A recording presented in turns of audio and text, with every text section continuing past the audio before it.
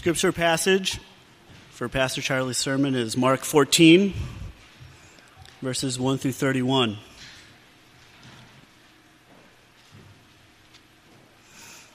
Mark 14. It was now 2 days before the Passover and the Feast of Unleavened Bread, and the chief priests and the scribes were seeking how to arrest him by stealth and kill him, for they said, "Not during the feast, lest there be an uproar from the people."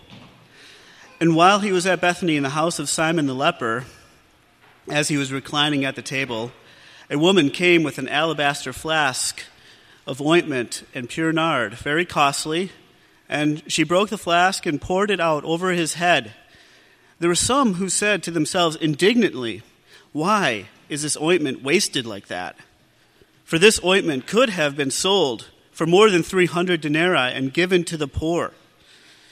And they scolded her. But Jesus said, "Leave her alone. Why do you trouble her? She has done a beautiful thing to me. For you always have the poor with you, and whenever you want, you can do good for them. But you will not always have me. She has done what she could. She has anointed my body beforehand for burial. And truly I say to you, wherever the gospel is proclaimed in the whole world, what she has done will be told in memory of her." Then Judas Iscariot, who was one of the 12, went to the chief priests in order to betray him to them. And when they heard it, they were glad and promised to give him money. And he sought an opportunity to betray him. And on the first day of unleavened bread, when they sacrificed the Passover lamb, his disciples said to him, "Where will you have us go and prepare for you to eat the Passover?"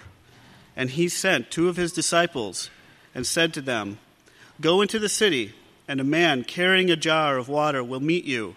Follow him, and wherever he enters, say to the master of the house, 'The teacher says, where is my guest room, where I may eat the Passover with my disciples?' And he will show you a large upper room, furnished and ready.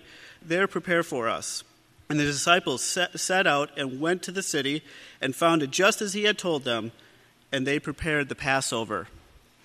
And when it was evening, he came with the 12, and as they were reclining at the table and eating, Jesus said, "Truly, I say to you, one of you will betray me, one who is eating with me." They began to be sorrowful and to say to him one after another, "Is it I?" He said to them, "It is one of the 12, one who is dipping bread into the dish with me. For the Son of Man goes as it is written of him, but woe to that man by whom the Son of Man is betrayed. It would have been better for that man if he had not been born." And as they were eating, he took bread, and after blessing it, broke it and gave it to them and said, "Take, this is my body." And he took a cup, and when he had given thanks, he gave it to them, and they all drank of it. And he said to them, "This is my blood of the covenant, which is poured out for many. Truly, I say to you, I will not drink again of the fruit of the vine until the day when I drink it new in the kingdom of God." And when they had sung a hymn, they went out to the Mount of Olives. And Jesus said to them, "You will all fall away, for it is written, I will strike the shepherd, and the sheep will be scattered. But after I am raised up, I will go before you to Galilee." Peter said to him, "Even though they all fall away, I will not." And Jesus said to him, "Truly, I tell you, this very night, before the rooster crows twice, you will deny me 3 times. But he said emphatically, "If I must die with you, I will not deny you." And they all said the same. Let's pray. Lord Jesus, you are our Redeemer and you live. No one can kill you. No one can dethrone you. No one can displace you. No one can discredit you. No one can mar your ministry or take your place from you. You are our Redeemer and you live forever, and you're seated at the right hand of the throne of the Majesty on high forever and ever and ever. You are our hope. You are our anchor. You are our shield. You are our everything. And I pray now, Lord Jesus, that today you would become more and more our joy in this life. I pray that you would help us to crawl into the story of your life and to see the things that the Father has done. And I pray that the anointing oil of gladness that was upon you, that the fragrance of that would be upon us today. Oh, Father, teach us now about the story of Jesus and teach us about our place in that story. I pray for this with hope and with joy in the mighty and merciful name of Christ. Amen. In only 2 days' time, history would reach its point of climax, and God was in total control. He was preparing for the nations of the world and for his own Son a joy that is not to be compared to any other joy in heaven or on earth. The religious leaders of Jesus' day, the chief priests and the scribes, they were plotting to kill Jesus at this time. They were not interested in debating with him. They weren't interested in coming to one mind about certain aspects of his theology or theirs. They were not interested in irritating him or agitating him. They were not interested in discrediting him or otherwise impugning his character. They were not interested in undermining or even destroying his ministry. They were literally out to kill him. The most powerful people in Jerusalem were plotting against the King of Kings and the Lord of Lords. And yet God was in total control, preparing a joy for the nations that they could not imagine. 3 times prior to this day, Jesus had predicted his death, burial, and resurrection with surprising accuracy. Now, for those of us who know the story well, we probably don't think this is very remarkable because at the end of the day, we know the end of the story from the beginning of the story, right? Or in this case, from the middle of the story. And so we tend to take certain things for granted. But I want to ask you, honestly, how many people do you know who have predicted the details of their death and the aftermath of their death and the meaning of their death several times with stunning accuracy before it happened? To my knowledge, Jesus is the only one who is able to do this, and it's just another sign that he is God and that God was totally in control of everything that was happening in these days of Jesus' life. Turn back with me, if you will, to Mark chapter 8. I want to read verses 31 through 33. I'll give you a little bit of background, and then we'll read Mark 8, 31 to 33. Jesus had just led his disciples to the north side of the Sea of Galilee by boat. They got off in this little town called Bethsaida where he healed a blind man on his way to a resort area called Caesarea Philippi. It was a 25-mile walk uphill to that place, and while he was walking with his disciples, he asked them that question that you have heard before. Namely, he said, "Who are the people saying that I am?" And the disciples said that some of the people were saying he was John the Baptist who had come back again from the dead. Other people were saying, no, he's Elijah, the most famous prophet in Israel who's come back from the dead. And still others said, no, he's one of the other prophets. He's a Jeremiah or an Isaiah or an Ezekiel or a Malachi who's come back from the dead. So everybody agreed that Jesus was a powerful man. He was an unusual man. He was a man sent from God. He was a prophet of God, but they couldn't quite agree on who he was. And so Jesus looked at his own disciples and said, yes, but who do you say that I am? And if you know anything about Peter, it won't surprise you to hear that he's the one who spoke up and said, Lord, you are the Christ. You are the Messiah. You are the anointed one. You are the one who is destined to bring Israel into the fullness of its destiny. You are the king who will lead the kingdom. You are the Christ. Peter was speaking the truth. And Jesus knew that, and now that that truth was on the table, he wanted to teach his disciples a few things about the Christ, because this he knew. Their perception of who the Christ is and was, and what he had come to do, was very far afield from who the Christ actually is and what he had come to do. And so Jesus needed to do some instructing. He needed to do some adjusting. And so he said this in chapter 8, verses 31 through 33. And he began to teach them that the Son of Man must suffer many things and be rejected by the elders and the chief priests and the scribes and be killed, and after 3 days rise again. And he said this plainly. And Peter took him aside and began to rebuke him. But turning and seeing his disciples, he rebuked Peter and said, "Get behind me, Satan, for you are not setting your mind on the things of God, but on the things of man." So with these words, the Lord began to teach his disciples 4 distinct things about the Christ, things they really needed to understand. First of all, he taught them that the Christ must suffer many things. So the cross is the pinnacle of the suffering of Jesus, but there were many sufferings leading up to that moment, some of which are recorded in the Gospels for us, others of which are not recorded in the Gospels for us.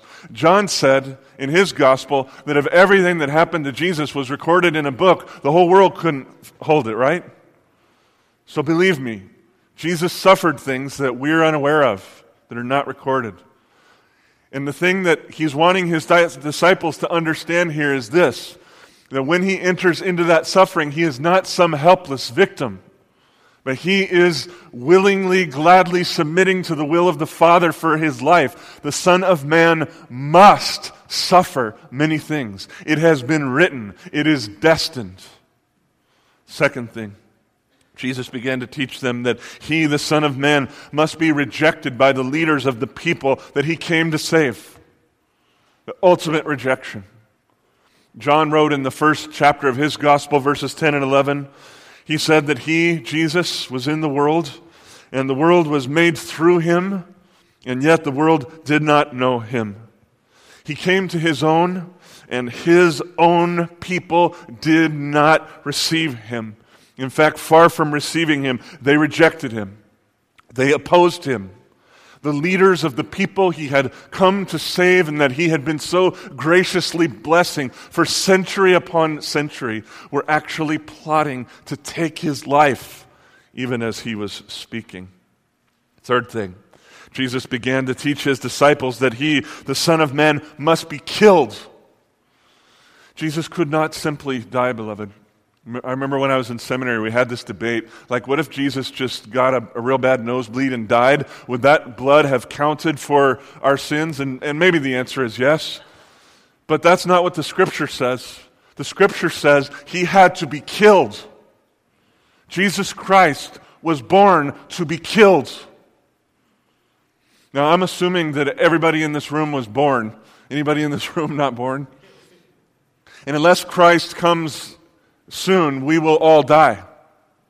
But the Bible teaches us more than that Jesus was born and died. The Bible teaches us that he was born for the express purpose of being killed. He had to be killed. This was in part his destiny, and he wanted his disciples to understand. Finally, the fourth thing, Jesus began to teach them that on the third day after his death, he would rise again and conquer death. He was being very abstract here with the people, with his disciples. He was being very subtle with them, and I'm sure that they did not understand. In fact, we know from other parts of the Scripture that they absolutely did not understand. But what he was trying to tell them is that death would not have the final word in his life, but that through death, he was going to destroy him who has the power of death, that is, the devil.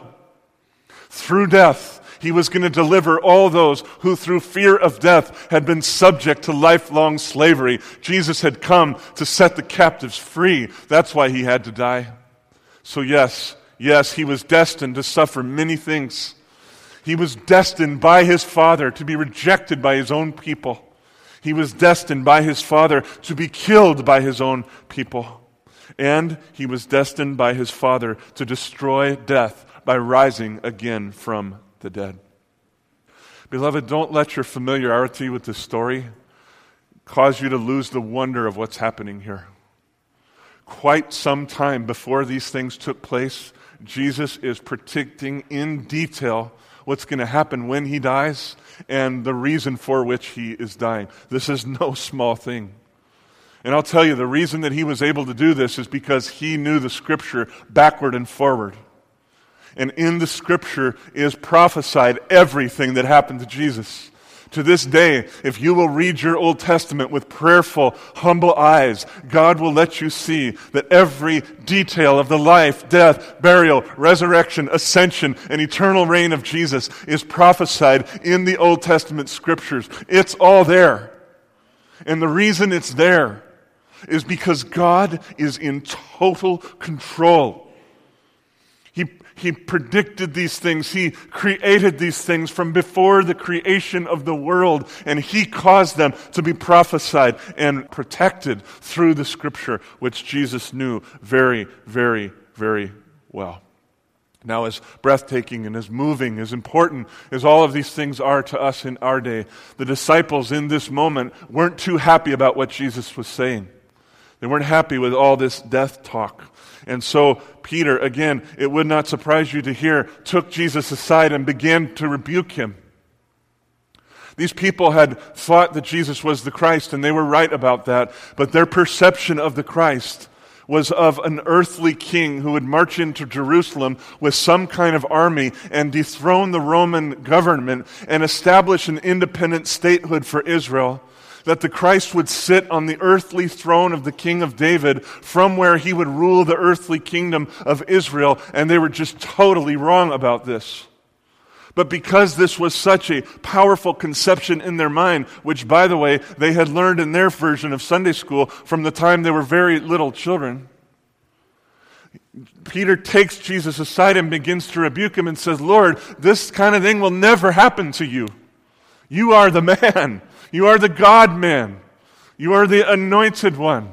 You are the one who will march into Jerusalem and win a great and stunning victory. You are the fulfillment of Joshua. And like Joshua, Lord Jesus, I say to you, be strong, be courageous. Do not be frightened. Do not be dismayed, for the Lord your God is with you. The Lord your God is upon you wherever you go. Lord, you got to stop this death talk. It's not going to be that way. Peter's heart, beloved, was not necessarily filled with self-centered and evil things.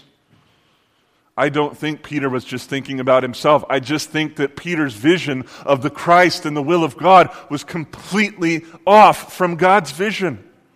Peter thought that the kingdom of God could come into the world and be established through politics. And I want to tell you something. Politics will never establish the kingdom of Jesus on the earth. If you succeed in taking over Washington, D.C., you have not succeeded in establishing the kingdom of God on earth. You have not. His kingdom is heavenly, and it has to be established in heavenly ways. And so Jesus Christ, filled with the Holy Spirit, looked at all the disciples, and He rebuked Peter for being under the influence of Satan and having his mind on the wrong things. And He said to him, Peter, your mind is not on the things of God as much as you think it is. Your mind is on the things of men. I did not come to kill other people in order to establish an earthly kingdom. I came to die. I came to be killed in order to establish God's kingdom. You got to have a paradigm shift here, disciples. God is not up to what you think He is up to. Beloved, Jesus is still talking about His death here. He's still trying to help His disciples interpret the manner and the meaning of His life, His death, His resurrection, etc. God, as I said, had predestined these things from before the foundation of the world, and they had to be. The Christ had to go through everything that Jesus said He would go through. About a week later, Jesus took Peter, James, and John up to the top of a high mountain, and there He revealed something of His glory to them, and they actually saw Him standing with Elijah on one side and Moses on the other, beaming with glory and enjoying the fellowship of the Father. And then when the time was right, they came down that mountain, and at the bottom, the other disciples were trying to cast out a demon who had been afflicting a young man for a very long time, but they could not. And so Jesus, in much grace and compassion, stretched out His hand and rebuked that demon, commanded it to come out, and it did, in fact, come out and set this poor young person free. So, having displayed His glory afresh, having shown His power again over the powers of darkness, Jesus now takes His disciples aside for the second time and begins to teach them about the Christ. Look now at chapter 9, verses 30 through 32. In chapter 9, verses 30 to 32, Mark writes this. They went on from there and passed through Galilee. And He, Jesus, did not want anyone to know, for He was teaching His disciples and saying to them. So he has private instruction that He just wants His disciples to know about. The Son of Man is going to be delivered into the hands of men. There's no question about this. And they will kill him. And when he is killed, after 3 days, he will rise. But they didn't understand the saying, and they were afraid to ask him. So, as I said before, they didn't get all this death stuff. They didn't understand what he was talking about. And they certainly didn't understand what he meant when he said that he was going to rise from the dead. John says that very explicitly in his gospel. He's like, we're all scratching our heads, totally confused. We didn't understand until after it happened what he was talking about. But as bemused as they were afraid to ask him because they remembered the rebuke from the time before. Believe me, if Jesus Christ, the Lord of Lords, looked you straight in the eye and rebuked Satan while he was looking at you, you would be a little hesitant to raise questions with him. So in the fear of the Lord, they did their best to understand, and they held their peace. Sometime later, for a third time now, Jesus predicted his death. If you know anything about the way Hebrews think, when they do something 3 times, they're doing it to the nth degree. They're heightening it to the highest place. So now for the third time, Jesus in chapter 10, verse 32 through 34, he tells them again what's going to happen to him. Chapter 10, verse 32. And they were on the road going up to Jerusalem, and Jesus was walking ahead of them. And they were amazed, and those who followed were afraid. And taking the 12 again, he began to tell them what was to happen to him, saying, "See, we're going up to Jerusalem. The Son of Man will be delivered over to the chief priests and the scribes, and they will condemn him to death and deliver him over to the Gentiles. And they will mock him and spit on him and flog him and kill him. And after 3 days, he will rise." Just a small sentence and eternal hope contained in that little tiny sentence. After 3 days, he will rise. So Jesus is now leading his disciples into Jerusalem. Notice that. He's at the head of the pack. He's walking in front of the group. He's leading them right into Jerusalem. And his disciples are blown away by this. They know one thing for sure. All this death talk has to do with their march to Jerusalem. That they were very clear about. In their minds, they probably thought that it was going to be a military defeat. But one way or the other, they knew he had this sense of destiny that he was going to die, and yet he's leading the pack, walking straight into the heart of darkness. And those who were following along, the followers of Jesus, not the 12 disciples, but now how many ever were following him, they're very afraid because they know that they're implicated in Jesus' suffering. They know that. If he's going to go there to die and they're going to follow him, guess what might happen to them? In fact, you can read the Apostle Thomas over in the Gospel of John. He just flat out says this to Jesus. He's like, well, great then. Let's pack up our bags and go to Jerusalem and die. Sounds like a wonderful plan. So they understood well what was about to happen. They were amazed by it, probably not in the best sense of that word. And the followers were very afraid. But Jesus was explaining to them again now for the third time what was going to happen and why. Because he wanted, on the one hand, to prepare them for what was about to happen. And on the other hand, he was setting them up so that after the fact, they would actually believe that he is the Christ for real. In the Gospel of John, chapter 13, verse 19, here's what John writes. This is Jesus speaking. "I am telling you this now before it takes place, so that when it does take place, you may believe that I am he." This is why, beloved, we can't lose the wonder of the fact that 3 times before it ever happened, Jesus predicted in great detail what was going to happen to him and why, and it actually happened. This was written down for our sake so that, like the early disciples, that we would believe. So this was Jesus' third prediction, and not long after that prediction, he entered into Jerusalem with his disciples and with his followers, and he received the praise and the adulation of the crowds. That's what this Sunday is about, Palm Sunday. Palm Sunday is the day that he walked into Jerusalem to the praise of all the people.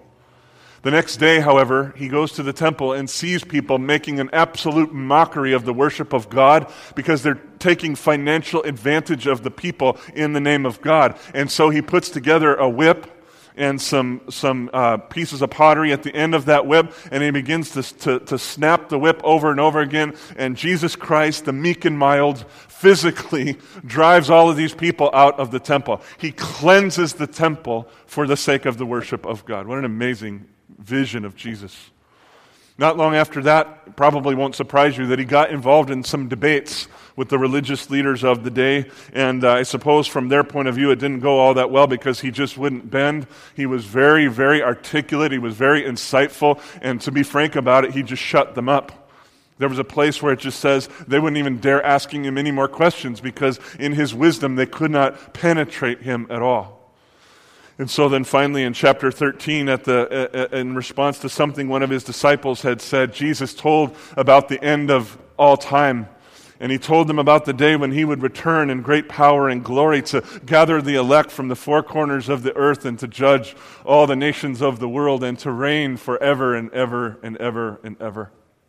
And this brings us back to that day, which was now only 2 days from the pinnacle of history.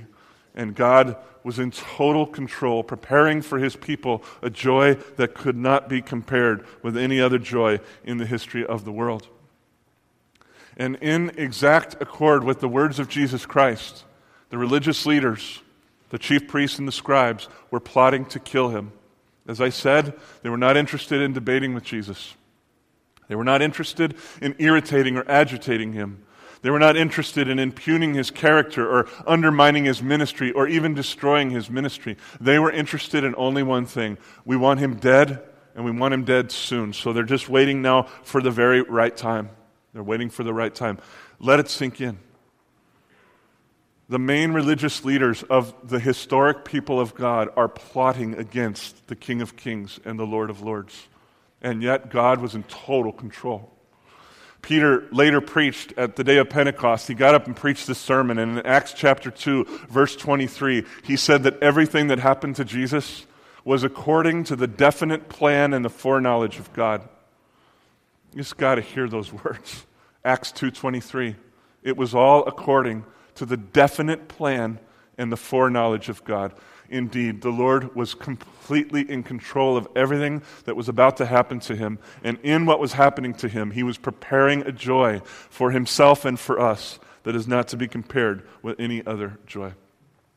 In the very moments when the leaders of Israel are plotting against the life of Jesus, he went to a little town called Bethany, which is off to the eastern side of the Mount of Olives. You can see it on one of your Bible maps, I'm sure. And there in the town of Bethany, there was a man named Simon who once had leprosy. We don't know a lot about him, but it's likely that Jesus had healed him of leprosy. And now Jesus entered into his house with his disciples and reclined at his table and was eating a meal with him. And beloved, this is just a remarkable prophetic kind of a thing. You have to know that in those days, lepers were not allowed to be around anybody, and they were not allowed to allow others to be around them.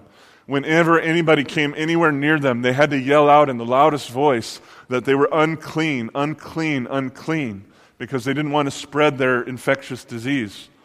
But somehow along the way, the Lord Jesus Christ, in tremendous compassion and faith, came near to Simon, risking his own health.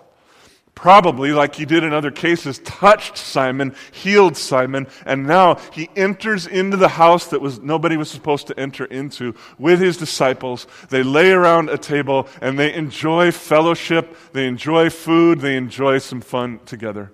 This is a symbol of the kingdom of God and the reason for which Jesus Christ came. It's really a very beautiful scene. While they were enjoying this meal together, a woman walked into the house with something very beautiful and unique and valuable in her hands. Mark doesn't tell us who this person was, but John, in his version of the story, tells us that this was Mary, the sister of Martha, the sister of Lazarus, all of whom also lived in Bethany. So, in fact, from John, it looks like they were the ones who threw the party over at Simon's house. But whatever the details are, there Mary was, walking in the door with this amazing thing in her hands.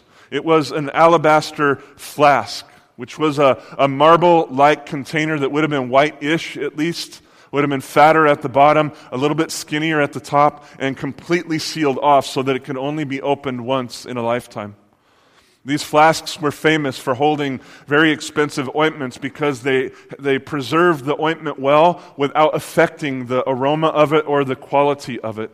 And in this case, Mark tells us that Mary's flask was filled with an ointment of what he calls pure nard. This undoubtedly means that the ointment came from the Himalayan region of northern India.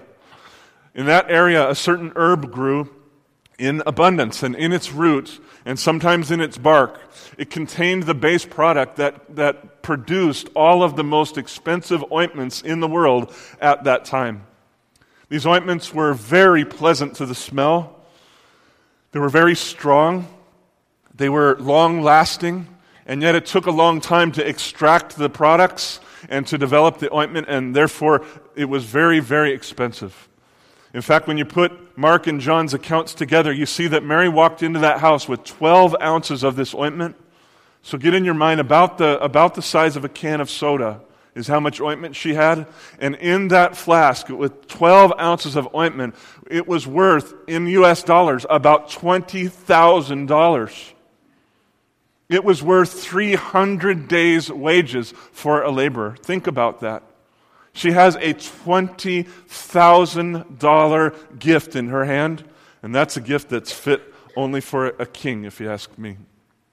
And so Mary, with joy in her heart, probably a smile on her face, saw the Lord, and she walked over to him. She got near to him. She broke the top of the flask, a once-for-all kind of an act. Oh, and in such love and worship and gratitude for him, she pours $20,000 of ointment over his head, and John tells us that she also anointed his feet as well. She anointed Jesus from head to toe in an unbelievably beautiful act of love and worship toward him. Now, as beautiful as this was, some of the people there didn't understand what was happening, and they were actually very upset about it. They were indignant in their hearts, and the Bible says that they began to murmur to themselves. This isn't out loud. They're probably murmuring amongst each other, and they're saying, why was this ointment wasted like that? That's their point of view. This ointment could have been sold for more than 300 denarii, $20,000, and given to the poor. And they scolded her. So again, get the picture in your mind that they're not doing this out loud. They're doing this kind of in a corner. They've probably taken Mary aside and they begin to rebuke her. But Jesus is neither blind nor stupid, and he can see what's happening. And so he rises to Mary's defense, and he speaks on her behalf. You'll see this in chapter 14, verse 6 and following. Jesus, the Lord who's just been anointed, says, "Leave her alone. Why do you trouble her? Don't you understand? She has done a beautiful thing to me. For you always have the poor with you, and whenever you want, you can do good for them. That's your freedom. That's your joy. That's your calling. But you will not always have me. She has done what she could. She has anointed my body beforehand for what? For burial. And truly I say to you, wherever the gospel is proclaimed in the whole world, even in Elk River, Minnesota, what she has done will be told in memory of her." Beloved, Jesus was fully aware of the details of his death. And by the word of God and the ministry of the Holy Spirit, he knew that what she had just done was connected to his death. He knew that she had just prepared him for his death and for his burial. And he no doubt felt the deep joy of God because of it. He felt the deep worship of God in his heart because of it. Now, why do you think the Lord thought this was so beautiful? How did he come to see what he saw? Why did it fill him with such joy? Why did it fill him with such passion to rise up and defend what she did and call it a beautiful, beautiful thing? Well, again, my answer is that he knew the Scriptures very, very well. Hebrews chapter 1. The author is comparing angels and Jesus. And he says in verse 7, he says, "Of the angels God says, he makes his angels winds and his messengers a flame of fire." Now that's a huge compliment, because what that means is that the angels are filled with the Holy Spirit. That's the wind. And they're filled with the holiness of God. They're blazing with the holiness of God. That's the fire. This is a very high thing to say that the angels are wind and a flame of fire. A very high thing. But when compared to the sun, it's almost nothing. So verse 8, he says, but of the Son, God says, he's talking to Jesus, your throne, O God, is forever and ever. The scepter of uprightness is the scepter of your kingdom. You have loved righteousness and hated wickedness. Therefore, because of that, God, your God, has done something. God has anointed you with the oil of gladness beyond your companions. God has poured upon your head the very expensive ointment of a joy that is far beyond any joy that has ever been experienced by anyone in the history of heaven or of earth. And because you love Him, because you hate the things that are against Him, because you live in a way that honors what you love and what you hate, your Father has poured this oil upon you in great abundance, and you will know His joy. Now, as I have prayed and contemplated this for weeks, I feel certain that the oil of gladness talked about in Hebrews chapter 1, which, by the way, comes from Psalm 45, a prophecy that David made. I'm sure that that oil of gladness there has to do with more than the oil of Bethany, but I am also convinced that the oil of Bethany has everything to do with the oil of gladness that was poured over the head of Jesus Christ. I'm convinced of it. And one of the reasons I'm so convinced is because of what the author of Hebrews says in chapter 12, verses 1 and 2, verses that we memorized together a few weeks ago. He instructs us and says, therefore, since we are surrounded by so great a cloud of witnesses, let us also lay aside every weight and sin that clings so closely. And let us run with endurance the race that is set before us, looking to Jesus, the founder and perfecter of our faith, who for what? For the joy that was set before him did what? He endured the cross, despising its shame, and is now seated at the right hand of the throne of God. Beloved, if you think it was easy for the Son of Man to suffer many things and be killed on the cross, you're crazy. We're going to find out next Sunday just how difficult this was for Jesus to endure the cross. What was it that got him through? It was the joy that the Father set before him. It was this anointing oil of gladness that God put upon him that drove him on. It was the deep pleasure of doing the will of God and walking in the ways of God. It was the joy of seeking and saving the lost for the glory of God. It was the joy of embracing death so that through death he might destroy him who has the power of death, that is the devil. I say, destroy him. It was the joy of knowing that through death he would come and set free. He would deliver those who through fear of death had lived in lifelong slavery and fear. It was the joy that through his death and burial and resurrection, Jesus Christ would win for himself followers, believers, worshipers from every single tribe, tongue, and nation on this earth who would one day be gathered with him together with his Father, where they would share in an eternal fellowship. This was the joy set before him. And beloved, going back to Bethany, the act of anointing there was such a gracious gift from his Father to him. It was one of the things that helped him endure the cross. This anointing oil, remember I told you that the aroma was very strong. John tells us in chapter 12, his version of the story, that when Mary anointed Jesus, the fragrance filled the entire house. Everywhere you went, you could smell the smell. Think about it. The anointing oil is soaking in Jesus' hair. It's all over his face and his beard. It's dripped down onto his chest and back and shoulders.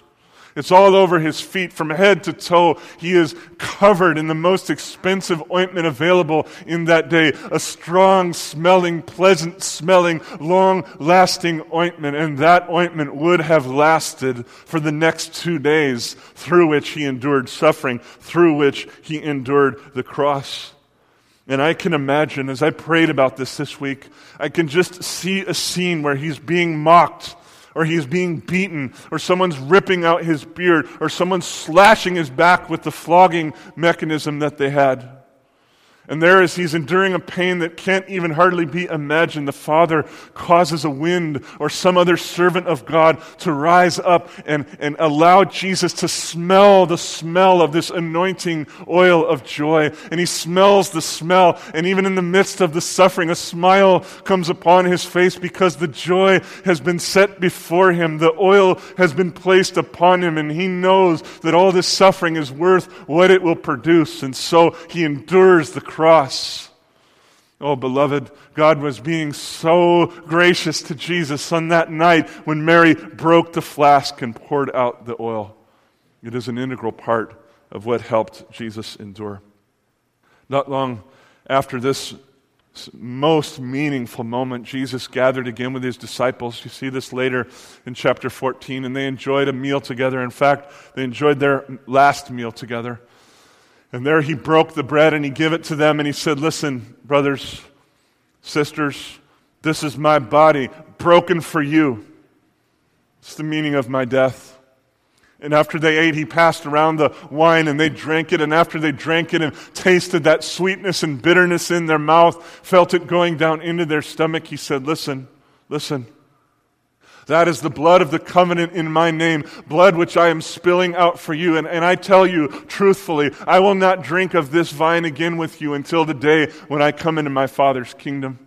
I will not drink with this with you again until that day when I have gathered the elect from every corner of the earth and brought them into the presence of my Father and called them my bride and entered into an eternal marriage with them. And then we will sit down at the wedding feast to end all wedding feasts, and we will eat bread and we will drink wine and we will feel a joy that you have never felt, a joy that is unparalleled in the history of the world.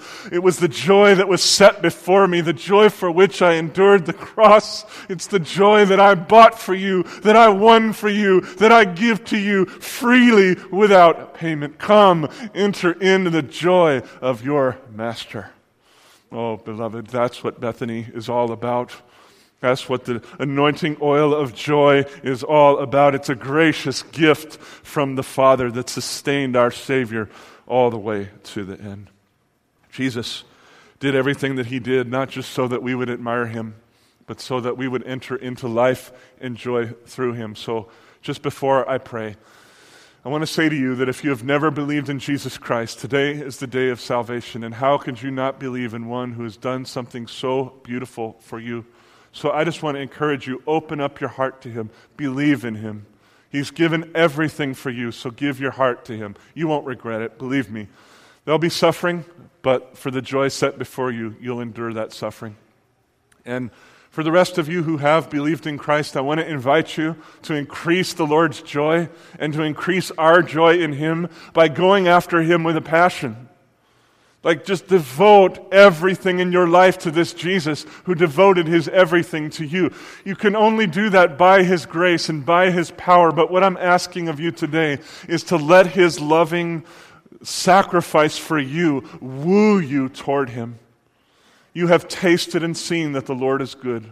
Now taste and taste and taste again until all of the other pleasures of this world just fade away and there's nothing left but Jesus. There's no one left but Jesus. From your heart, all you want is to be wherever Jesus is. Oh, increase his joy by pursuing him with a passion today, I pray. Let's pray. Lord, I feel in awe of you. I feel in awe of your absolute control of history. I feel in awe of your control of an herb that grows up in India and ends up in a flask in Jerusalem and ends up on the head of our Savior there.